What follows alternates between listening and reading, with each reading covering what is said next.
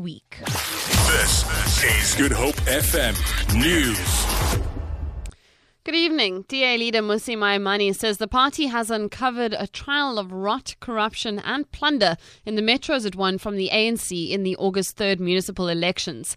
He has told a media conference in Johannesburg that the Tshwane Metro was technically bankrupt when the DA took over, and former ANC Mayor Kotsenso Ramokgopa enjoyed a 30 million rand per year slush fund to spend as he pleased. He says Mayor's office employed over 900 people, costing almost 250 million rand a year in salaries. Maimane says the city of Johannesburg was characterized by neglect of the basics of local government, and this resulted in serious backlogs in critical areas. Maimane says in the Nelson Mandela Bay Metro, the ANC falsely presented a large cash bank balance when in fact it had cut all maintenance to put money in the bank. At the same time, Cape Town Mayor Patricia de Lille, along with 24 other mayors across the world, have released a statement calling for a greater collective action in implementing the Paris Agreement, which was signed at the COP21.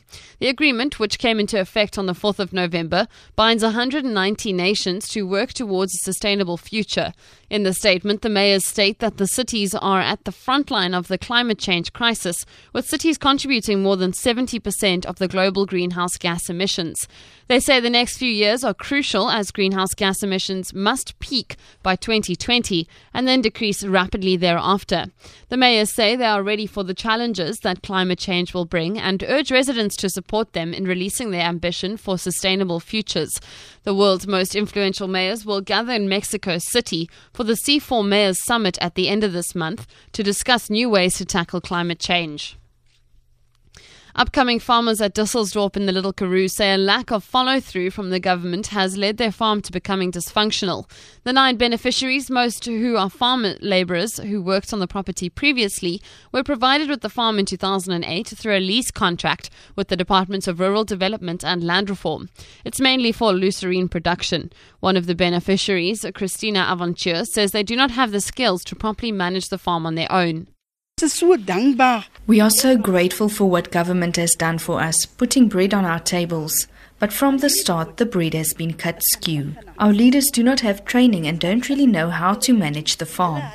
I understand that government is busy with all its programs, but if they were involved and kept an eye on things, our situation would have been better. Department of Rural Development and Land Reform spokesperson Voyani Ksani says that he has responded via email, saying they will step in once the farm's business plans have been approved. He says there will be dedicated advisors who will support in mentoring with technical and administration skills until the beneficiaries are independent. Kasai has added that the onus rests on the beneficiaries to safeguard the property from theft and vandalism.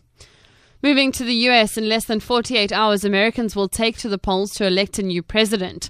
Thousands of runners from around the world, meanwhile, participated in the New York Marathon today. Sophie Mokoena filed this report from New York. New York, a hive of activity. Roads closed as thousands took to the normally chaotic streets. The pace not unlike the U.S. presidential election campaign, which with 2 days to go, has now reached a fever pitch. Republican candidate Donald Trump and Democratic candidate Hillary Clinton are both on a final push for votes. Clinton is currently leading by a small margin, but Trump is hopeful that he will take the lead when America votes next Tuesday. Sophie Mkwene, SABC News, New York. For Good Hope FM News, I'm Vicky McCullough.